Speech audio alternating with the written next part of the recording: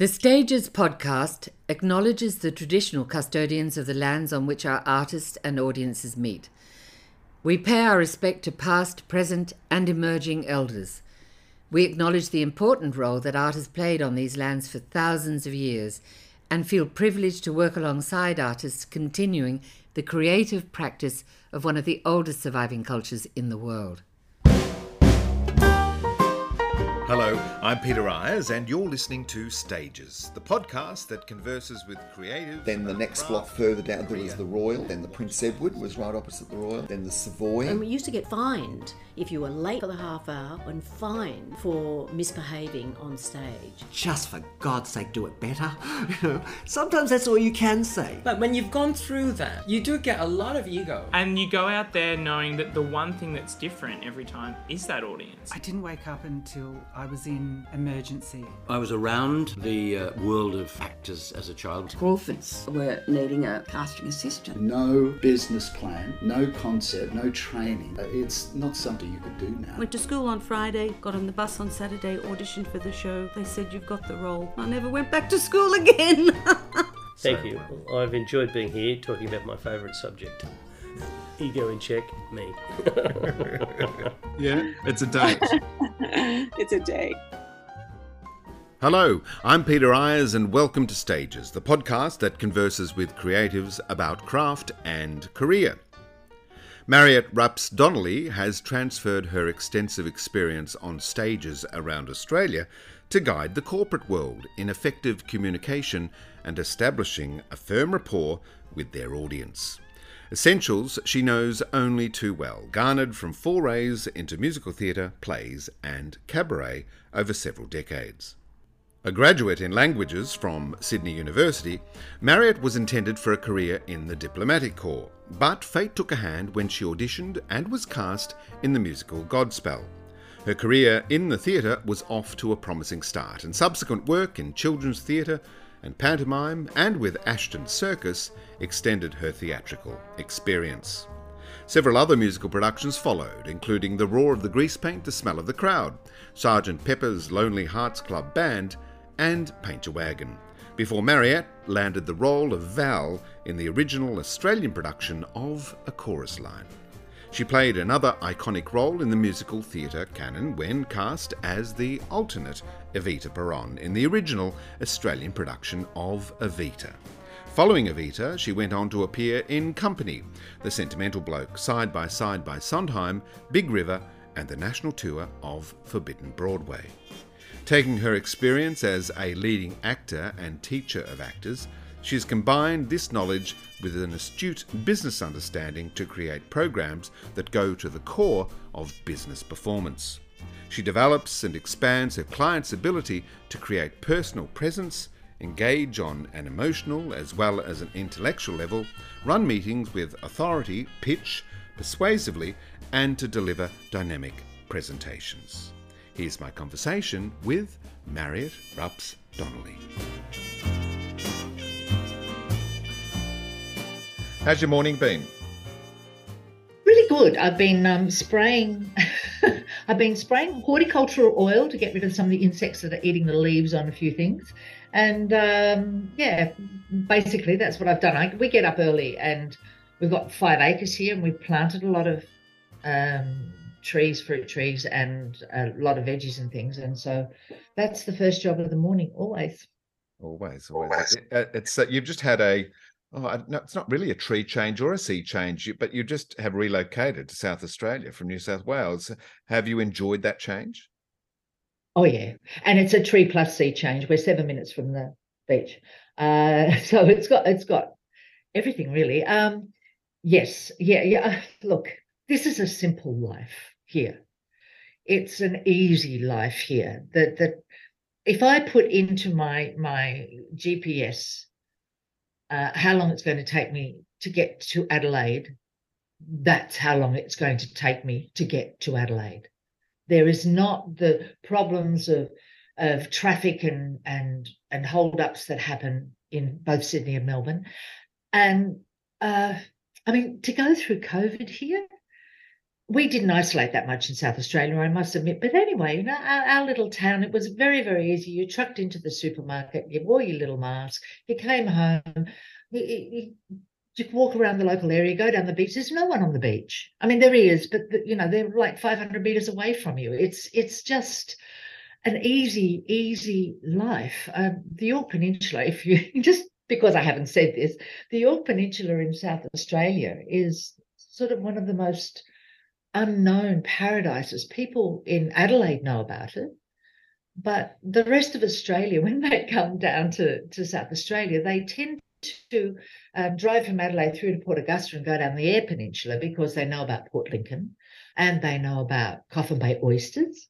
And they'll do that, and they miss the Yorke Peninsula completely, which is a real pity, but I'm not complaining. It sounds like bliss. And I think, you know, after many, I've had 20 years in a big city, and I often wonder if there is an expiry date on living in a big city, because the chaos certainly takes its toll after a while. Did you grow up in a big city? No, I grew up in the country, in regional Victoria, in Ballarat. Oh, my daughter lives in Ballarat. Really? Snap.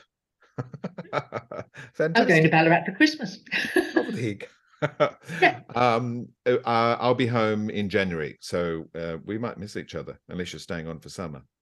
I haven't. Well, no. We did Sydney summer last season, and we missed all the Nectarines. So we probably won't be staying on for summer, but we may stay through. I have no idea how long we're going to go for. It really depends on weather, you know. If you know you're going to have extreme bush, well, we don't get bushfires here, but we get grass fires, extreme grass fire season. You want to be home, so you can protect everything as much as you can. It's the way of living in the country. Yeah. So, Marriott Rups Donnelly, are you still acting? Are you still a gun for hire? Oh, look, am I? No, yes, no. One can never say no. No, I didn't ever retire. I tend to say that I didn't leave acting, it left me. I did an audition at the beginning of the year for Mitchell Butel. Bless his little cotton socks. He found out I was living out here, and he asked me to audition for something. I don't know. I don't know that I was shocking, but I wasn't great, because I was just so excited about being in a room of highly creative people, and doing stuff that, you know, anything that I would have taught students about thinking about your character, what questions you have about your character, that was all out the window. I was just having such a great time. I didn't get the part, by the way. But it's I love that. So I don't say no. I do occasionally do the odd thing, like I MC a little bit, and I MC'd a seafood and shipwrecks dinner that was held down at the bottom of the peninsula last year, and apparently we're repeating it again. And that's acting. That's storytelling, telling the stories of the shipwrecks, pulling in an audience together who are all eating really beautiful seafood, and it was great. It was fabulous. It was like a cabaret show. I have started to sing again, not publicly, but I am singing again. I don't think I've sung in public for about 15 years. Wow. I used to sing sometimes when I spoke, because I was working as a speaker. And maybe it's not that long, maybe it's only 10, but so I don't say no. I think I've still got cabaret shows rolling around my head that I really have to write. Whether I perform them or they go to someone else, I don't know. But I don't think I could say it's over ever. I just don't think it's in my DNA to say no. And even the work I do now, to me, I still think of myself as an actor doing that work. Huh? Does that make sense? That absolutely makes sense. There comes a time in every actor's career where there is a bit of a crossroads, and I love how you beautifully defined it. You know, that the industry sort of gave you up rather than you giving it up, and it forces you to refocus about what you want to do. You still want to remain creative, but because the stage might be out of reach, you look for other alternatives which still allow you to be creative and perform. Absolutely. And I was asked the other day by a client, a company, new client actually, because I now work in the corporate sector all the time, teaching presentation skills and all sorts of attendance skills around that. I was asked if I would give an after dinner speech at their conference. Now, see, an after dinner speech is a very sort of special speech. It's a performance. Because everybody's had a few drinks and everybody's partying, they're relaxed. So it's not like delivering a business presentation at a conference. It's a different sort of thing. And I was absolutely delighted. I thought, wow, that's great. I'll look forward to that. Do you still get nervous with presentations like that or after dinner speaking? Yeah. Yes. I don't think that ever leaves. And I was always a very nervous performer, which helps me understand clients really well. I have a couple of clients who go through real panic problems when they speak. These are very senior corporate people, but they go through a lot of panic problems. One gets incredibly nauseous. The other one just completely blank. She can't deal. And I get that. I understand that totally. I get nervous when I speak. I had to, I've spoken a couple of times for an organisation called the Global Summit of Women. And I spoke first when they did a conference in Sydney. I was terrified of that. I was so sick, but that was in person. And I've done it a couple of times now for them online for their conference. I've just said I'm not going. I wasn't going to get on a plane last year and turn up in Lisbon. I missed out, but turn up in Lisbon for the conference. So they streamed me in. Yeah, I'm online like an hour before saying, connect to me. Let me know that I've got a connection. Let me know that because they're busy having their conference. Yeah. And I'm just standing there for an hour and a half before I actually have to speak, just in not a great state. I do have ways of dealing, of course. That's what you learn. But yeah. Nerves, yes. As performers, we often take that for granted, I suppose, because it's in our wheelhouse. We have to speak publicly all of the time, and as you say, we learn many coping mechanisms of how to control and focus and prepare yourself. But you're obviously working with people who the thought of public speaking is worse than death. Yeah, for some of them, yes. And they know they have to do it because it's a career, stepping on the career ladder. They have to be able to present well. And so they force themselves into that situation. And what I find usually working with very senior people is that they've got things that they can do that work. So that's what they do. It's a bit like a performer who has one thing that they know always works. Maybe they show emotion by grishing their jaw and or something like that. And that's what happens with these people. And I have to slowly sort of get rid of that so they become more rounded presenters, because one big difference between performers and presenters, like people who work in businesses, corporations, your team in a corporation, they know you, they watch you, they know when you're about to deliver bad news or good news, they know when you're nervous, they know all the little tells that you've got. Whereas in a performance, you're working to an audience that maybe sees you in your lifetime 3 times at most, and sometimes more, of course, if you're incredibly famous, but then they'll let you do anything. These people are watched.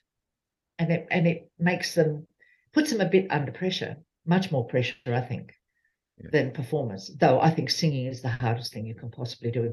Stand-up comedy and then singing.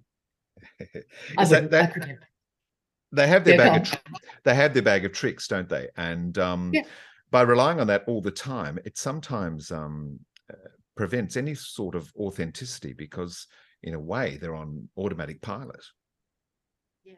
And if there's a key, and I believe this too for performers and for corporate people, it is authenticity, and then through that the ability to connect emotionally to people. That's the big thing often missing. Performers get it. I mean, it's performance 101, really, to me. A performer knows that you're not applauded because you're talented. You're not applauded because you look gorgeous. An audience applauds you because you make them feel something. And in that exchange, they feel the need to give back to you. And so when you're working with speakers or with corporate people, this idea that an audience needs to feel something often hasn't computed. And I have to work a lot on that. And you're in control of it. You give to them you give them in a way that they feel. And it doesn't mean you have to be all emotional. It's interesting. It's an interesting thing for me, both intellectually and emotionally, to work in this way. Yeah. Well, Mariette, I'm delighted to hear that you're singing again, because in your vast career, you've been responsible for some extraordinary and the delivery of some extraordinary and iconic songs. I'm talking about "Don't Cry for Me, Argentina" as Evita Peron, and "Tits and Ass" as Val in a chorus line.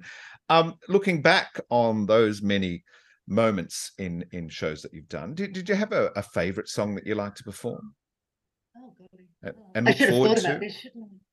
No, a favourite song. Look, I really love singing "Tits and Ass" because it's fun, and audiences love it. But it's not a song that an aging diva can sing, really, because it's about a young woman. Though I did a comedy workshop at the Actors Centre a few years ago while I was still teaching there, and I threw myself into a stand-up comedy thing, and we had to do a performance. And one of the things was I sent up "Tits and Ass." I don't know that it worked because the young audience didn't really understand where I was coming from, but that's okay. Favourite song? Oh, golly. It's really difficult because I have to think of everything I've sung. I loved singing "High Flying Adored." I absolutely adored that in Evita. I loved singing that. It just sat in my voice comfortably, and it was just a beautiful piece of writing. The writing and the lyrics were not great. I mean, the top note is I was hang on, "High flying adored, I've been caught under, I was stuck." The top note is "stuck in the right place," or was it "stuck in the right place at the perfect time"? Oh no, I was filled a gap. I was lucky. So what's that? What's that first word? I was slap. That's it. I was slap in the right place at the perfect time. Filled a gap. I mean, terrible words to have the top note on. But I love singing that. I did a cabaret show called "Don't Cry for Me." Bill Stevens, bless his little cotton socks, got me to do this in they used to call them legend shows. I wasn't a legend, but he said, "What's happened to you? You should do a show." So I went down and did one in his wonderful School of the Arts Theatre. And there was a song I sang called from I didn't do the musical, which was from "You're a Good Man," Charlie Brown. "If Just One Person Believes in You." Now that song I really adore, but it wasn't in a big musical. I can't pick. There's been so many wonderful, wonderful songs. When you do something like Side by Side by Sondheim, you get to sing a whole lot of songs. When you do a cabaret show, you get to sing a whole lot of Sondheim. Most of us do. So you have the joy of that. "Don't Cry for Me"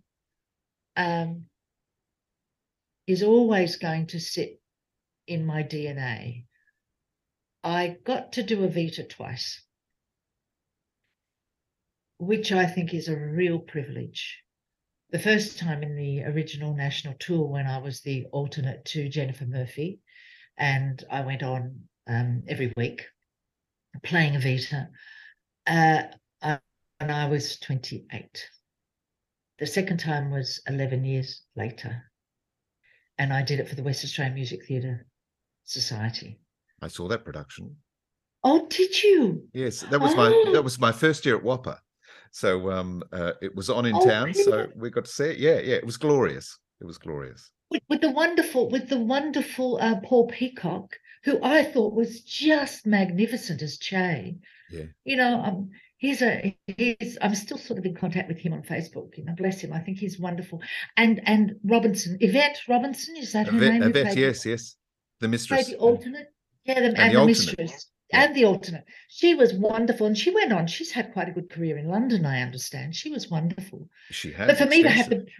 Sorry, yes? Extensive career in the West End, yes. Yeah. I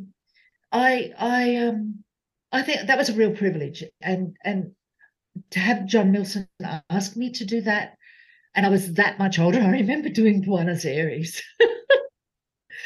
And I was singing my little heart out and I'm dancing around, and this thought went through my brain, which was, I am like almost 20 years older than most of these dancers, and I'm up front dancing with them, and I'm the stupid idiot singing as well.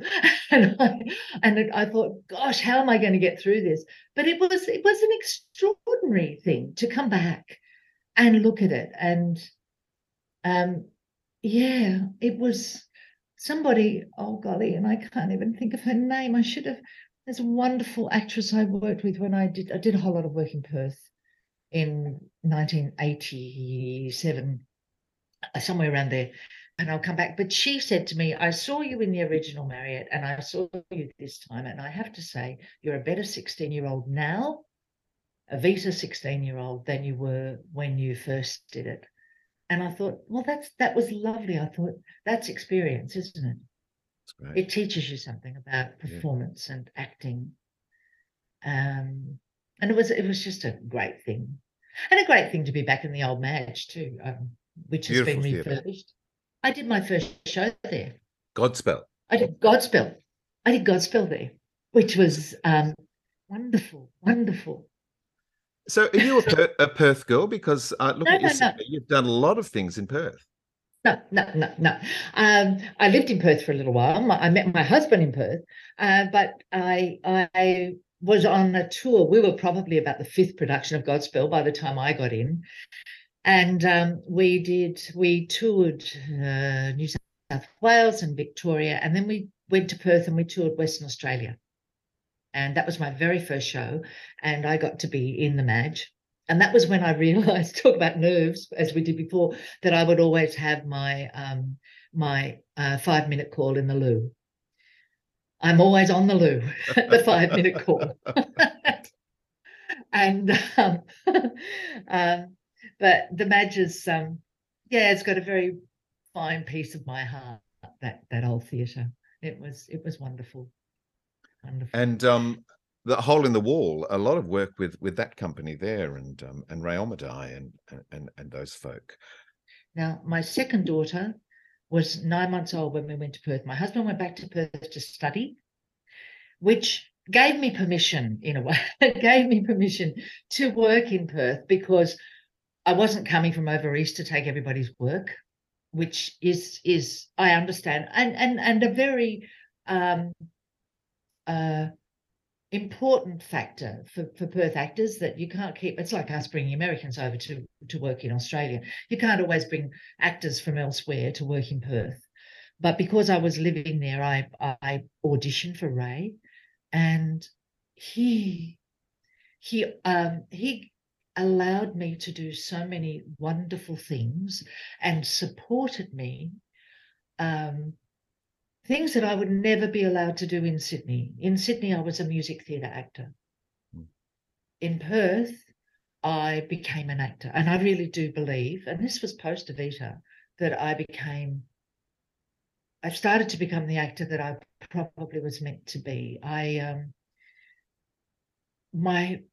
have wonderful memories of the Seagull. When I think about it, Ray he cast me as Arkadna. I was in my 30s. I was far too young. And I said to him, Ray, I'm too young to play Arkadna, which is the central actress role in Seagull. And he said to me, I want you to be able to say, I could play a girl of 15 that we would look at you and say, yes, but maybe not next year. And he allowed me so much freedom to play. And the wonderful Robert van Mecklenburg was playing Trigorin. And I still love him dearly. I played opposite him a lot in that season, and he was wonderful. And just working with him was magnificent. And I know there is an actress in Perth, a very clever woman who I had seen when I first went there at 21 with Godspell, a woman called Jenny McNay. You would know who I'm talking about, Jenny McNay. Yes. And she had desperately wanted a Cardinal.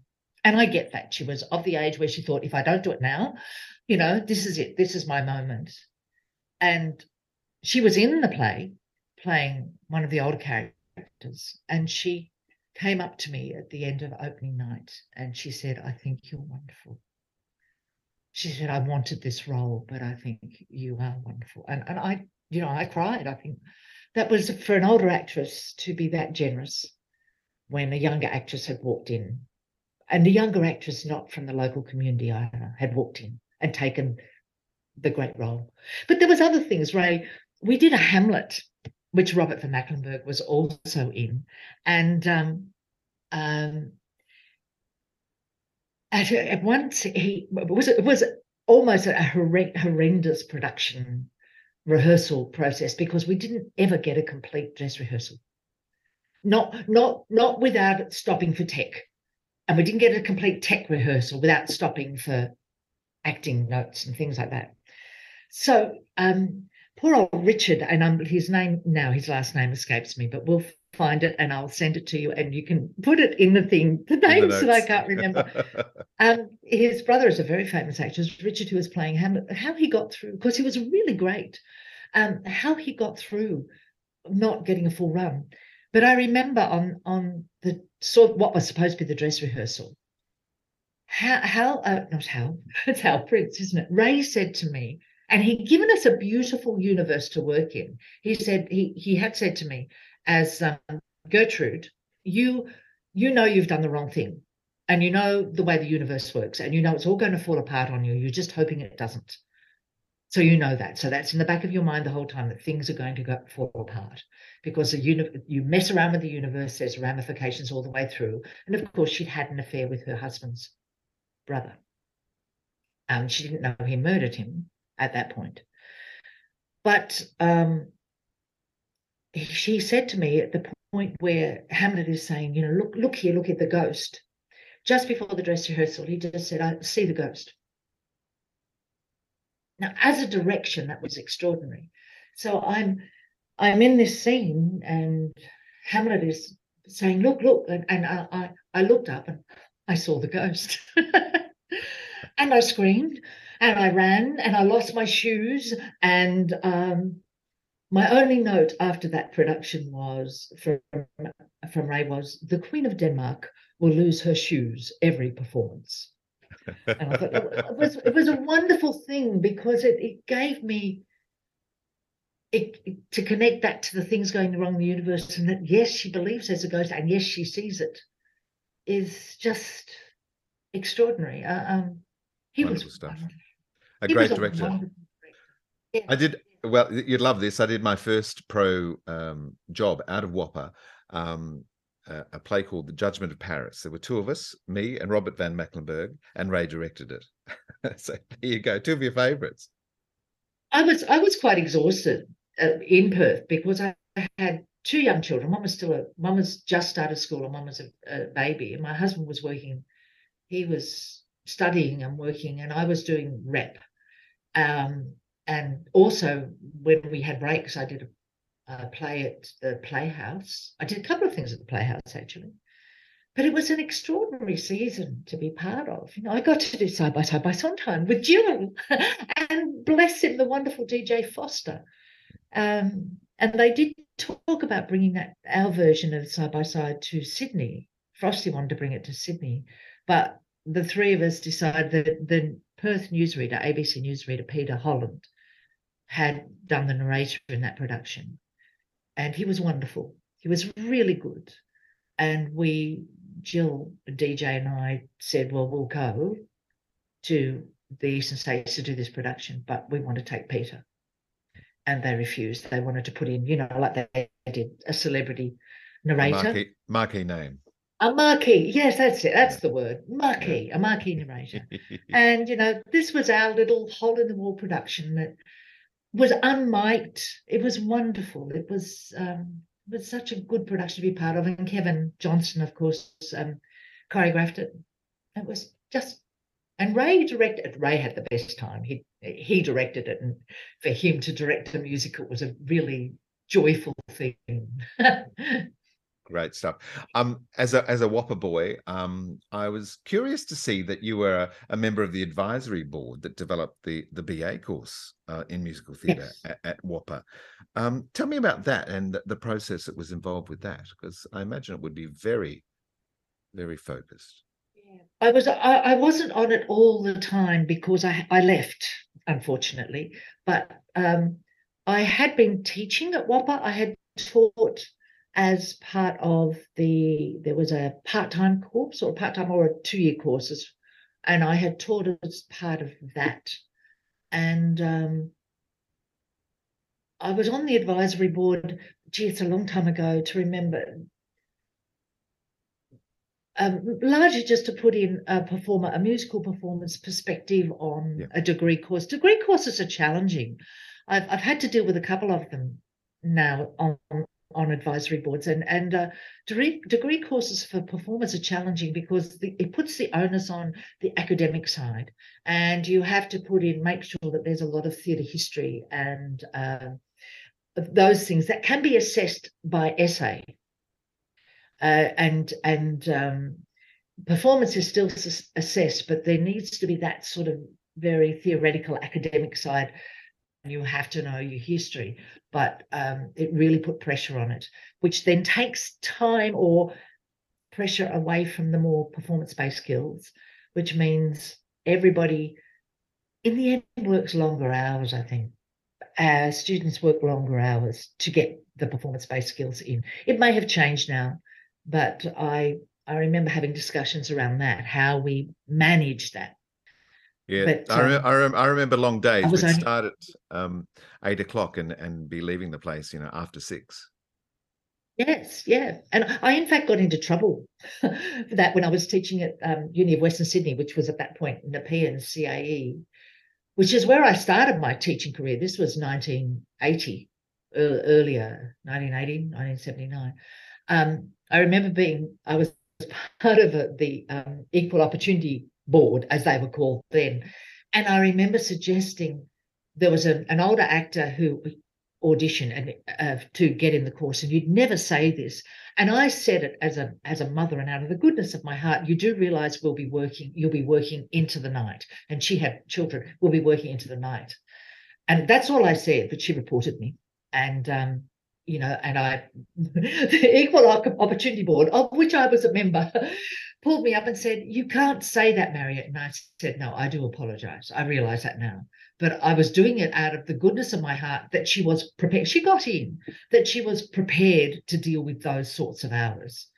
She couldn't suddenly turn around and say, "Oh, well, I have to go home at this hour." So you could never say that now. You could never ask that question. And I agree with that completely. But, I was learning along with everybody else. Well, sometimes forewarned is forearmed. So yes. And I know now. But that was, how many years ago? 40 years ago that was. Wow. Yeah. Over the days. Tell me about running away and joining the circus, because you toured with Ashton Circus for a while, didn't you? Yeah, that was the first year of my career. I had this opportunity. They were doing a pantomime. Ashton's and a theatrical group were doing a pantomime called The Clown That Lost His Circus, in conjunction with Ashton Circus. And I auditioned to dance because it was the only time in my life I've ever worn, sequins and feathers. but I auditioned as a dancer, and Margaret Davis, bless her cotton socks, she was in that production, and I've known her forever since then. And she's still doing extraordinary work and writing so much. It was wonderful because we got to be in amongst all the circus animals and watch the way these circus people work. I think I work hard. Yeah. But these people, they'd finish, the Ashtons would finish the performance and they'd be out selling fairy floss and selling tickets. And on Sundays, I think it was some Saturdays, we did 3 shows. So they would be looking after the animals, selling stuff, tearing tickets at the door, then go and get changed, then perform, and 3 times. And in the heat in that tent, in the middle of summer, in the heat, it was unbelievable. I lost huge amounts of weight without even trying. I was really thrilled. But I got to work with Slim de Grey, and then Colin Croft took over from Slim, and that was the first time I ever worked with Colin. Keith Little was in it. Anita Roberts. Yes, that's it. Keith, and who was the other one? Anita Roberts and Anna Russell. Oh, yes. And Anna. Oh, bless her cotton socks. Yes, Anna was there. And of course, I'd seen Anna in Little Night Music. She was, I was usheretting. I was at uni during a Little Night Music, and I got to usherette the opening at Her Majesty's in Sydney. You know, it's just gone 50 years since in November it was, since it opened and Little Night Music premiered. Well, I watched that show every night. Oh my gosh. And I fell in love with them all. I thought they were all magnificent. And it is a great pleasure to know, or a great joy to me to know that I still know Jill, and I still know David Gilchrist, and I still know Geraldine, and I still know Tim Page. I never really met Bruce Barry, but and Annie Griggs, I worked with in Annie, and I got to be part of them. I was a kid from uni with this great big dream, and watching this show every night. I had started to learn singing, but I never ever believed it was possible for me. And to work in that theatre, it's so sad that it no longer exists. But to work in that theatre where they were, and watching that production every night, usheretting from up in the appalling circle of that theatre. Well, it was God's without calling it God's, and it was so steep. But yeah, anyway, I jumped, didn't I?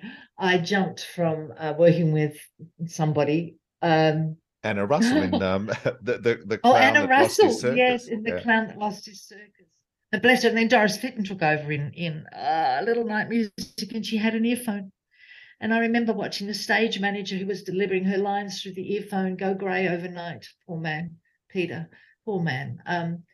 But it was, Anna, it was so much fun. It was so much fun. And we got told, those of us in the show got told in the end that we had to stop talking to the elephants because they were chained to a great big trailer, heavy trailer, and they were starting to drag it towards our caravan. It was just an incredible experience. And I will never, ever think I worked too hard again, ever. I just thought of the name for your autobiography, should you wish to write one. Don't Talk to the Elephants. Don't talk to the elephants. Yeah. Don't talk to the elephants. And I love them. They were such beautiful animals, but I have great respect for the fact that one of them, Abu, the big one, had sat on somebody and killed them. Right. So I was very aware of that. So you had a dream to perform on the stage, but you studied languages at Sydney University. Was that to get something to fall back on, or? Well, there was a number of reasons. I was good at languages. And look, I grew up in a family that got language. My father was born in Holland. He went to Indonesia when he was 3, and he grew up in Indonesia. My Oma and Opa read in Dutch, German, French, and English. And my father had a smattering of those languages, but he didn't ever speak them. But he did speak Patah Malay, which was the precursor in Indonesia to Bahasa Indonesia. And my mum loved French. My mum was a Francophile. So for me, once I realised I could do languages, and I just got them, then I just kept picking them up, really. As I did French and German at school. My language master at school, let me step back, I had the most wonderful French teacher, Coralie Egan. And I have to mention her because I never saw her again. And I just hope it goes out to the universe that she did so much for me. She understood, as I talk about my particular form of neurodiversity, I'm energetic, I'm distracted easily. And the way I focus is to keep, I take massive notes and I keep doing stuff. So I used to knit under the desk at school and through lots of subjects. And she knew, and she said, Mariette, I know you're knitting. Bring it up. Stop hiding under the desk. You'll drop stitches. And she said, I know you can listen and knit. And she also allowed me to eat. At lunchtime, I used to buy a whole lot of lollies at the canteen, and I'd sneak them into my mouth. She said, for heaven's sake, put them on your desk and eat them. And she gave me permission to keep doing that. But if I distracted other people, she came down on me like a ton of bricks. Yeah. And it was in this big voice. She'd suddenly go, Mariette! And I'd jump. And that was it. That was all she did. But she was also a great supporter. She wanted me to do all sorts of things. And along with her and the language master, who spoke 14 languages, Mr. Horacek, they kept wanting me to do more languages. And I did coach. They kept on passing through to me young year, what the first years of high school, year 7 and year 8 students who were doing French to coach in French. So I was earning money at school coaching French.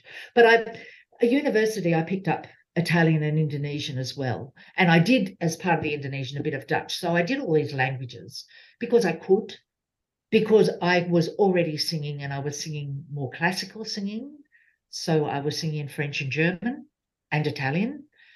And because my mother thought I was heading towards the diplomatic corps, but I was always heading to theatre. I didn't know how, but I was always heading there. And to me, going to university and doing things I knew I could do meant that I could do other things. So I joined the Gilbert and Sullivan Society, and I sang for the French Society, and I did those things, and I started to explore performing. And that's the first time that you started to sing, to take singing lessons? First time I started to sing in public. I actually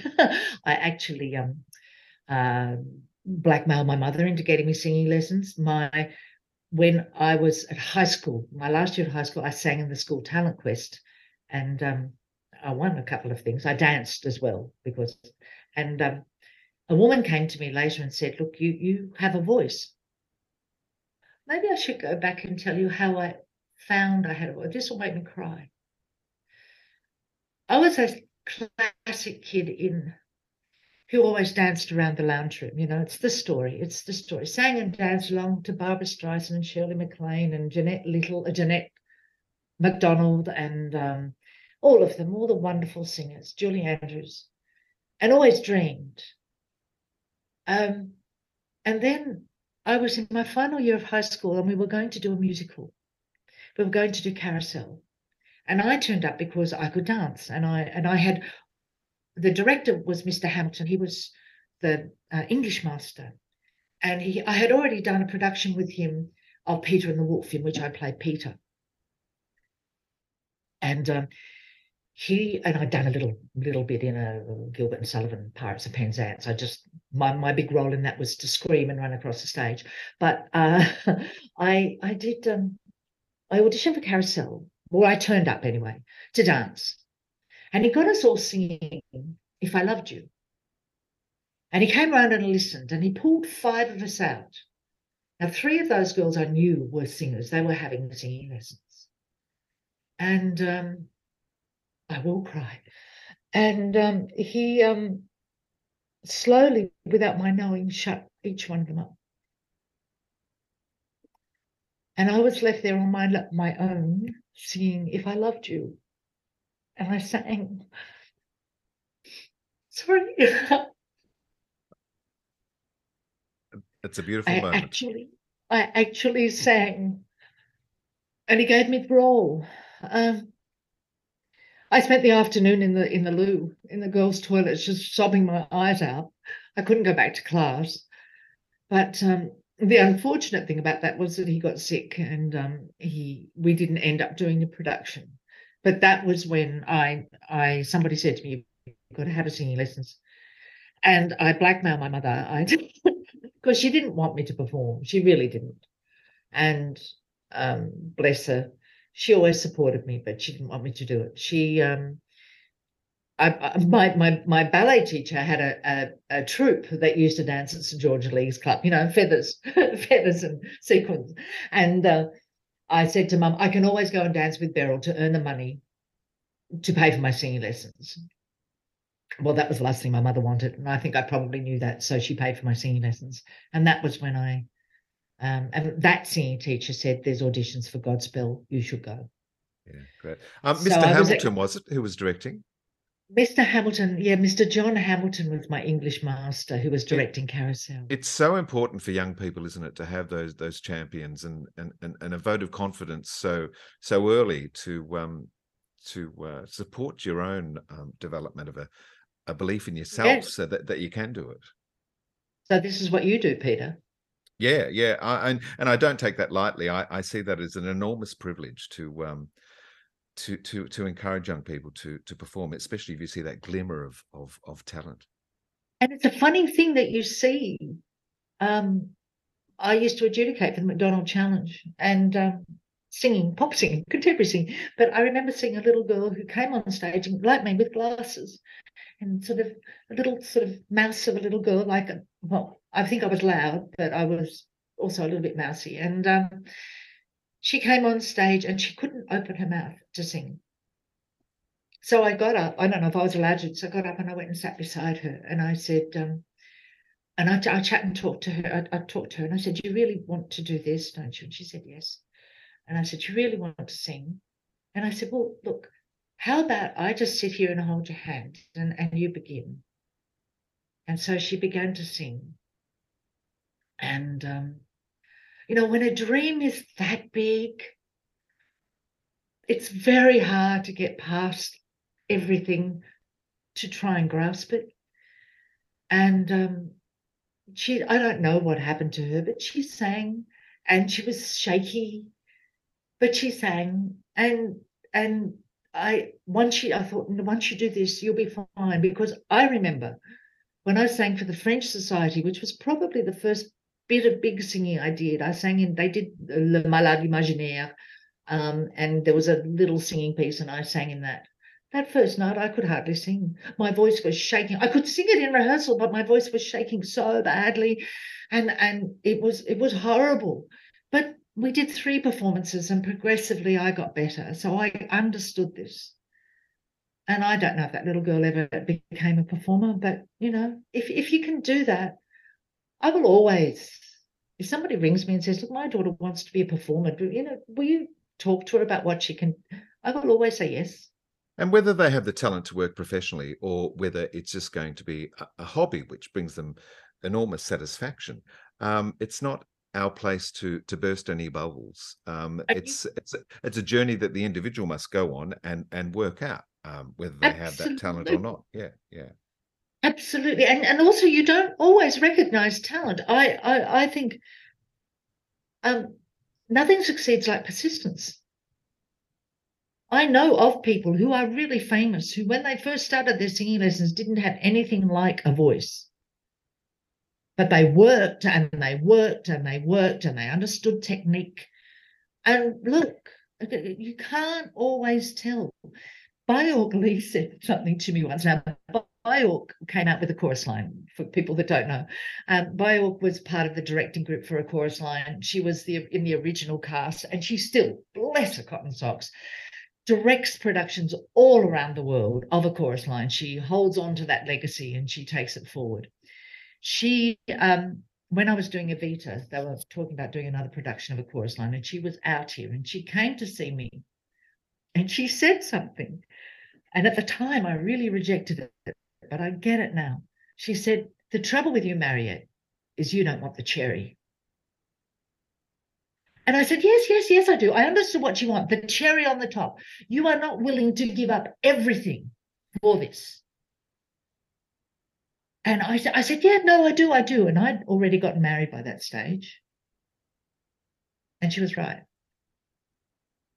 I would not give up. There are other things in this world that are more important.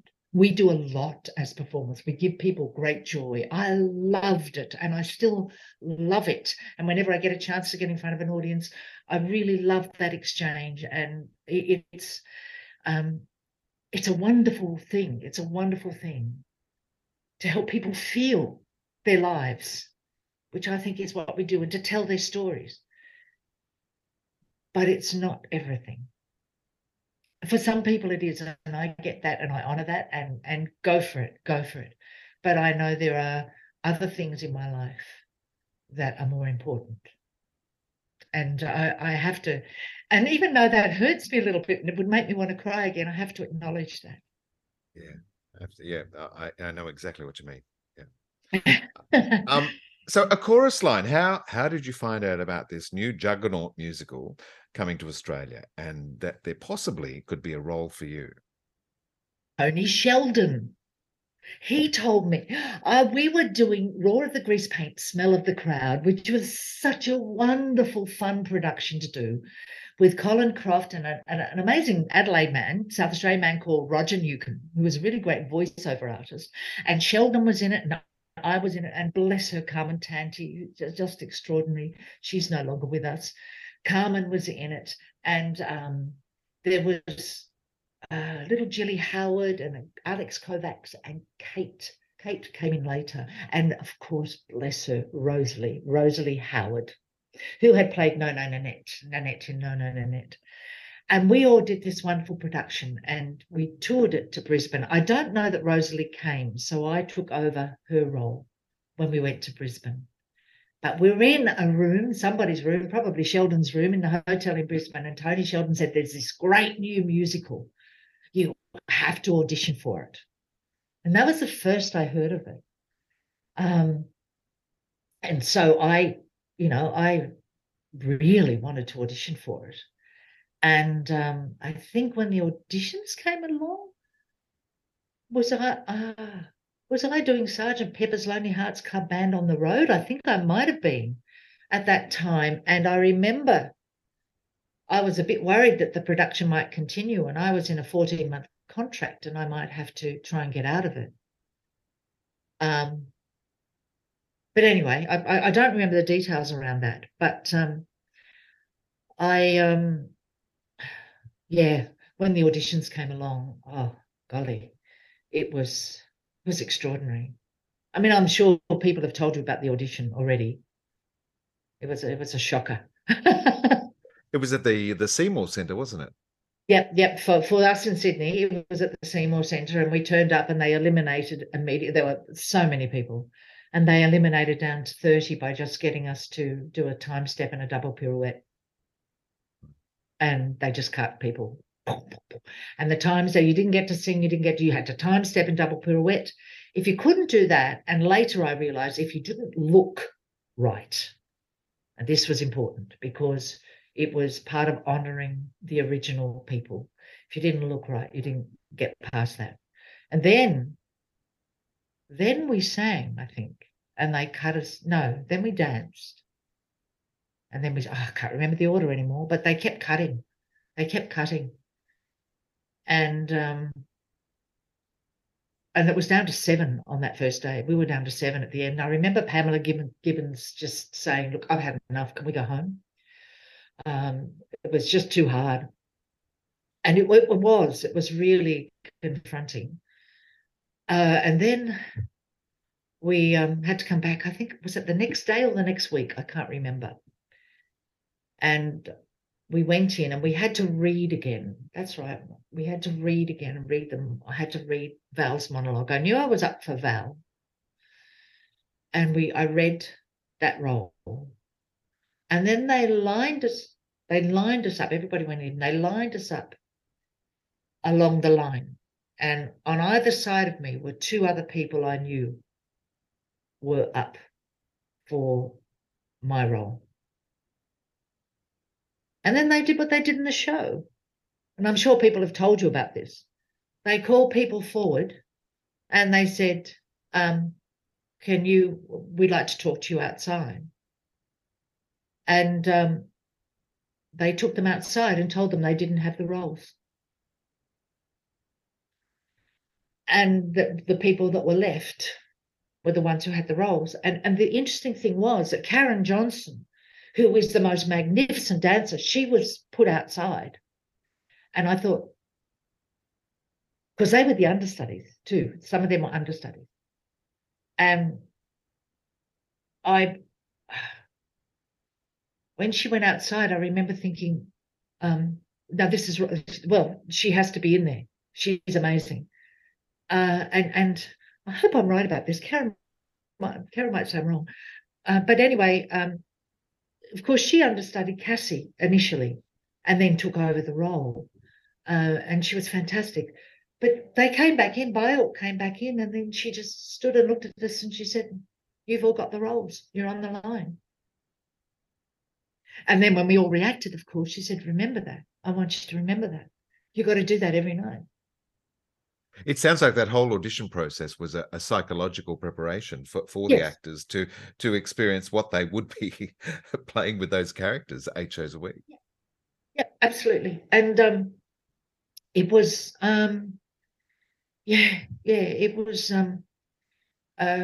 well, it certainly took its toll, you know. And I think they were watching all our reactions, and there were some serendipitous things about it. When I wanted to stand out, of course, and I had this leotard I'd got from Blocks. It was a sample, which was all black and white stripes. And I wore that. But I think the standout thing was I didn't have jazz shoes. I had little Dunlop volleys. But that morning I couldn't find any shoelaces. And all I could find were 2 big pink satin ribbons. So I tied my volleys, my shoes, up with these 2 big pink satin ribbons.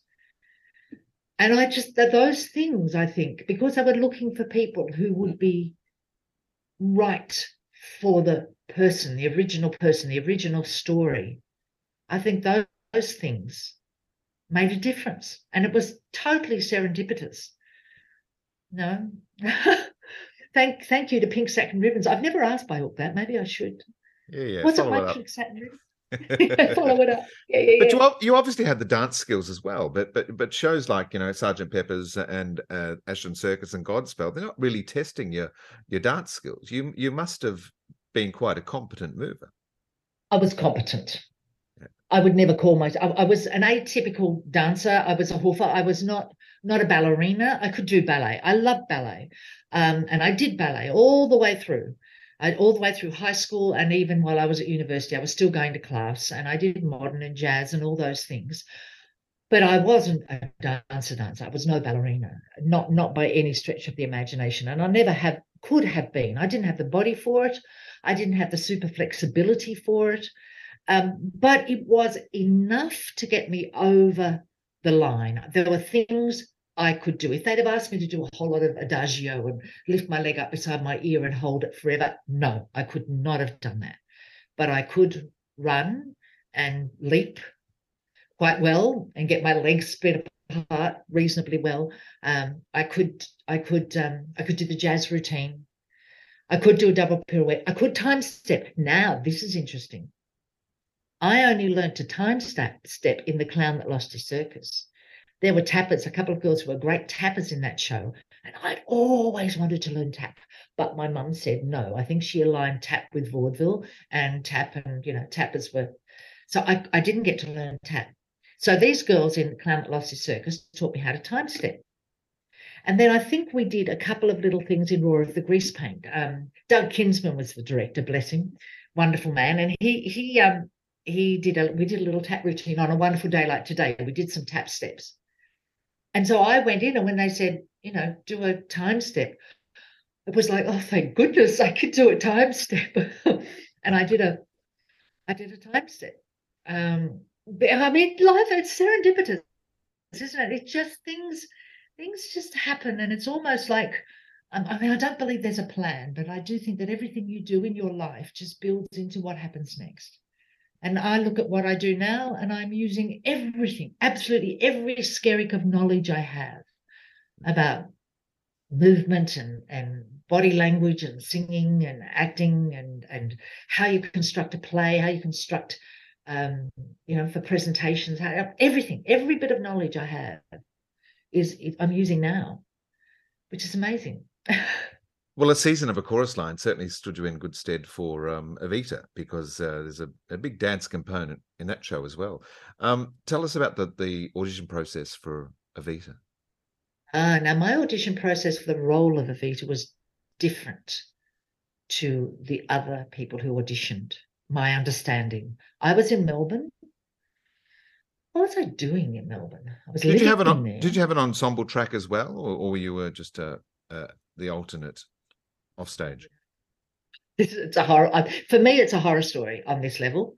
I'll explain. I auditioned for Evita in Melbourne. John Robertson, who was was a really lovely supporter of mine, which I didn't realise how much I have to honour that. He said, "Look, you're a bit tall for what Hal's looking for." So he said, "Wear flat shoes and sing something high." So I sang Waltz of My Heart, I think. I went in and they got me to sing a couple of things. And Hal talked to me and got me to sing a few things, but that was it. The next thing I knew, I was being offered the alternate. So I was never considered for the first Evita, and I didn't realise that. But apparently there had been auditions in Sydney, and there'd been a big group of people going for Evita in Sydney. Maybe I wasn't considered, or I don't know. Anyway, so I was the alternate, and I signed the contract. And then I was told that I was going to be dancing in the chorus and doing all the bits of chorus stuff, which was a bit shocking for me, because it meant in rehearsals I couldn't watch Evita rehearsals. They were rehearsing in one room and I was trying to learn dancing and things. But apparently it came about because the alternate in Los Angeles had said, I'm a dancer. I'm going to get bored doing this, hanging around, doing nothing, except coming on to sing the opening little thing, which the alternate Evita sings with the first Ava, and to walk across the balcony in the dream sequence, or when she's dying playing Evita. She said, I'm going to get bored. So I can dance. Can I dance? And so that sort of became the thing. You have no idea, Peter, how damaging it is to your psyche to be up on the balcony singing Don't Cry for Me, Argentina, and then in the matinee, and then the evening performance be down on the floor screaming out Evita, Evita, Evita. Yeah. Now, they call the Evita thing the curse of the white dress, that people believe you get so involved in it that you believe it. I don't know. But to me, it was shocking, because you had to gather everything to be that woman, that belief in that woman, and then you had to drop it away. Now, shows like Evita rely on their chorus. They're not. Don't Cry for Me, Argentina is a nice song, but it's not the great song. It's the setup for that song that makes it amazing. It is the chorus screaming for Evita. It's the violin, the dead silence before she enters, and then the violin, all that. It's set up. If the chorus do not do their job, the ensemble, I should say, if the ensemble are not doing their job, it doesn't work. And that goes for the whole way through the show. A New Argentina is the ensemble. The best numbers in the show, I honestly believe, are the Soldiers and the Aristocrats. Those two beautiful pieces of ensemble work, and the wonderful Art of the Possible, which Perron does with the chairs. The two extraordinary pieces, but it's the ensemble that carries that show. So it's not about being part of the ensemble that was the problem. It was what was happening to me watching somebody else do what I had to believe was my role when I was playing it. And that was really, I don't think they ever did that. I don't think they didn't do that to Maria Mercedes when she was the alternate in Sunset Boulevard to Debbie Byrne, thank God. I don't think they've ever done it again. I don't know that anybody's ever thought about it. I don't know that in London if Marty Webb was dancing in the ensemble while Elaine Page was playing it. But for me, it was really quite damaging. And of course, the originator of the role, Patti LuPone, came out for a season in Sydney. Yes. I'd taken over the role. They'd made the announcement. I had taken over the role pretty much after opening night. Oh, well, not quite. We split it. Jenny took some time off. I took over the role. Then she came back, but she was still struggling a little bit to sing. And then finally, I had taken over the role. But by that stage, I was pregnant. I hadn't planned on getting pregnant. This is the biggest role of my life. And, here I am about to have a baby. I remember going to Jill and saying, "Oh, Jill, what, and she said, "Darling, it'll be the best thing that's ever happened to you. Don't worry about it. It'll be fine." Because Jill was traveling with us sometimes because Kevin Johnston was in the show. So Jill Perryman was traveling. And anyway, it was a little bit difficult because when I got married anyway, which I had done partway through the season, I'd gone into the office of, it was Johnny Robbo. He might hate me for saying this. I'm sorry, John, but it really affected me. And I said I was getting married. And he said, "Well, there goes your career then, doesn't it?" And my little brain went, not on your Nelly, no, getting married doesn't affect my career. But he doesn't realise, and he doesn't know, and it's not his fault, it's mine. But that disenfranchised me for years later. I was working to prove to people that I could have children and I could be married and I could still work. But anyway, so that had already happened. And then I had to go in and say I was pregnant. And I said, "Look, I'll work the baby. I'll be 5 months by the time my contract finishes. So I will work to the end of my contract." And then after that, they brought out Patti. Now, I could say, look, they would have let me take over the role. And if I wasn't pregnant, completely take over the role, and Patti wouldn't have come out. That could have happened. But, I know this business. They weren't selling. The tickets weren't selling really well. You had real big guns involved in this production, like Robert Stigwood and Edgeley's. They were involved in this production. They worked a lot internationally, and they, the discussions would have been very high level. They may have thought they couldn't sell me. I have no idea, but I was pregnant, so it either made it easy for them or it made it harder for them.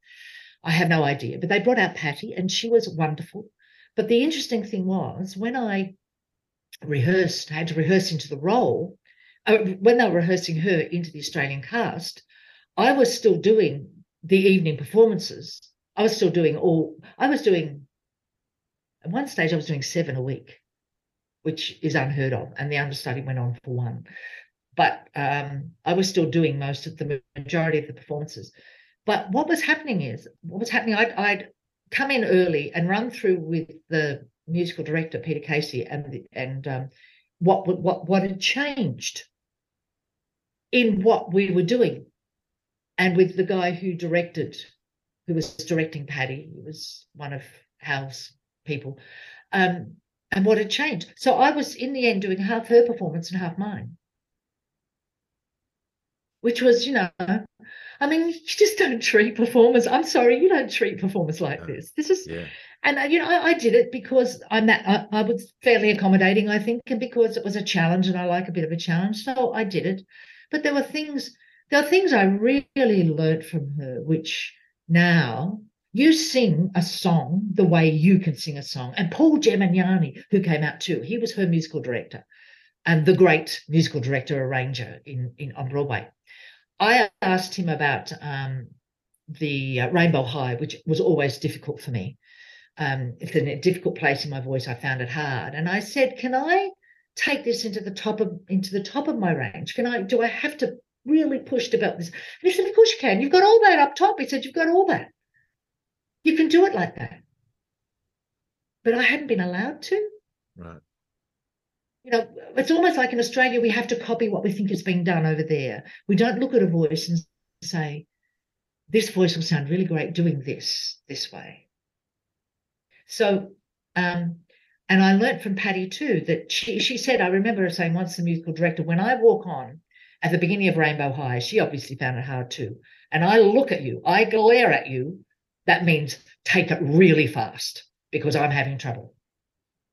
So, you know, I didn't know you could do those sorts of things. Yeah. Gave you a license of freedom. Yeah. And so I learned a lot. I learned a lot from that.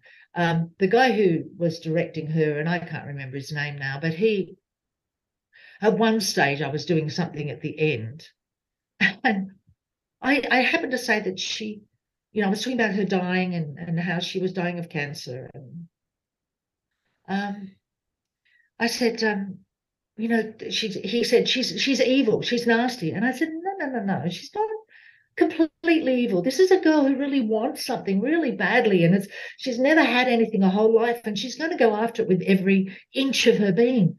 I said she's not, and apart from the fact, I said she dies in the end. She dies at a young age of cancer. There's a weakness. And he said, "Oh, are you a scientist?" Suggesting that I was, say, a Christian, you know, something like that.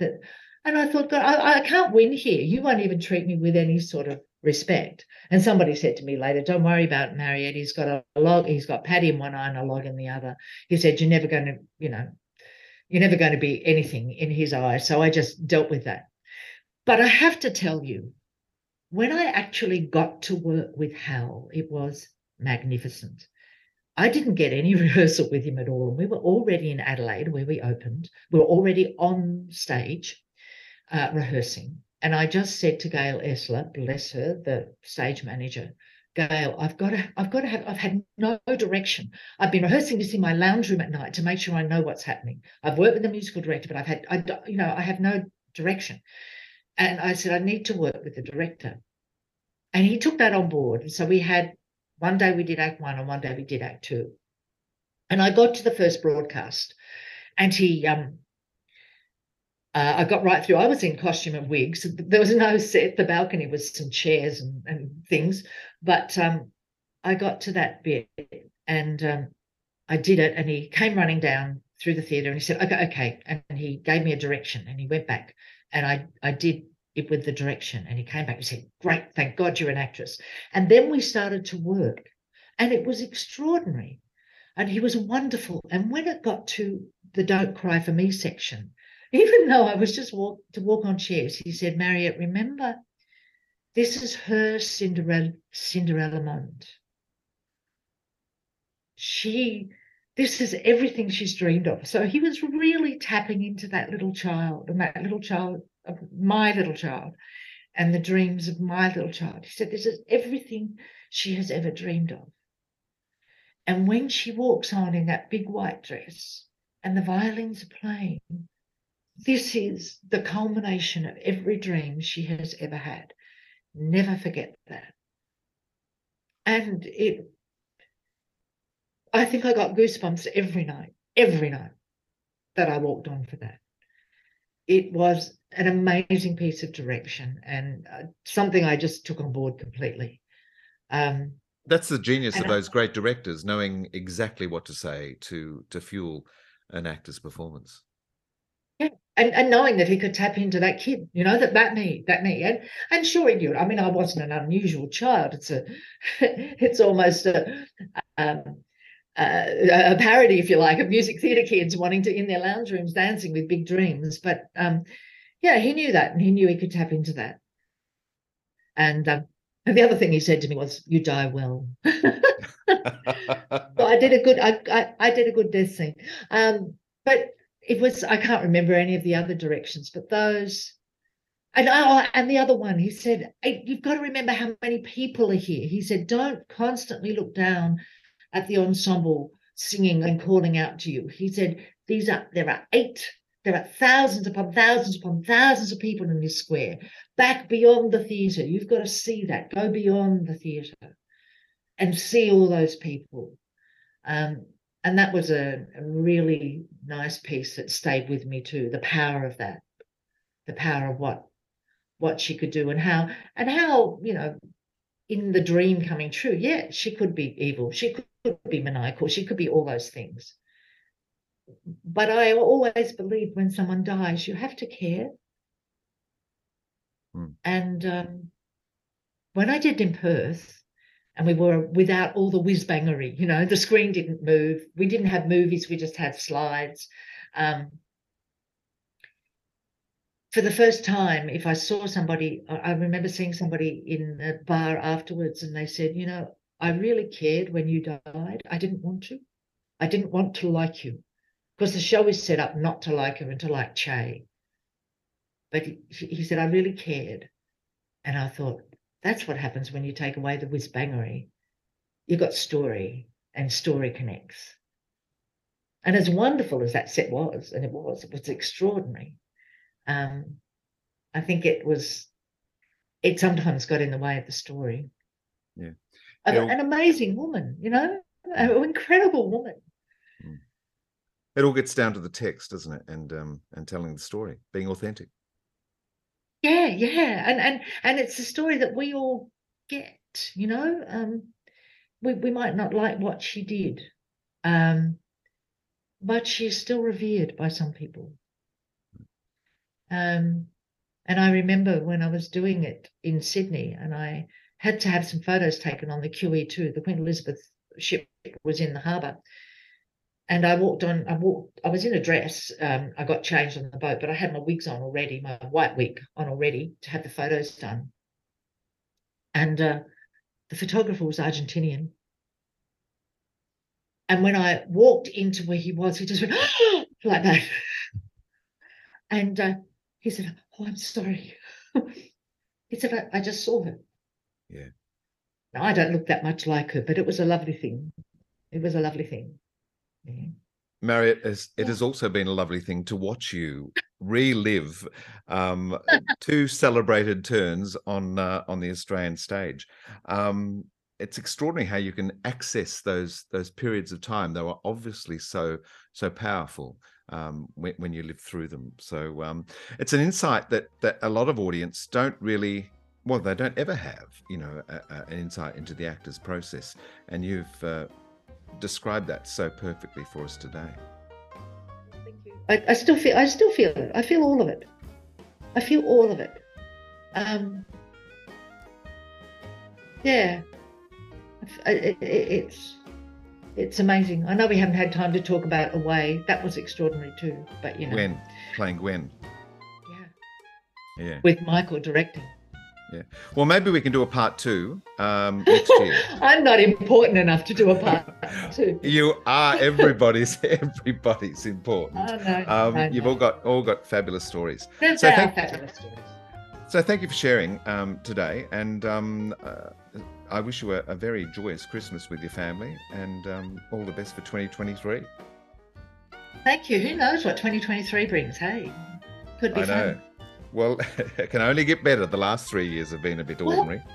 Well, yes, they have, but they've been different, and we've learned things. So, you know, next year, something else. Thanks, Mariette. Thank you, Peter. Thank you for taking the time. There is always someone of great interest to be heard on the Stages podcast, and a variety of roles are explored and celebrated. Looking back through the archives, you'll get access to directors, designers and drag performers, producers, publicists and playwrights, agents and actors, choreographers and casting, emerging talents and established legends, all available to access on Stages, the podcast that converses with creatives about craft and career and what matters to them. Thank you to my guest today, Marriett Rups Donnelly. I'm Peter Ayres. Thanks for listening. Keep well, keep warm, stay safe, and I'll catch you next time on Stages.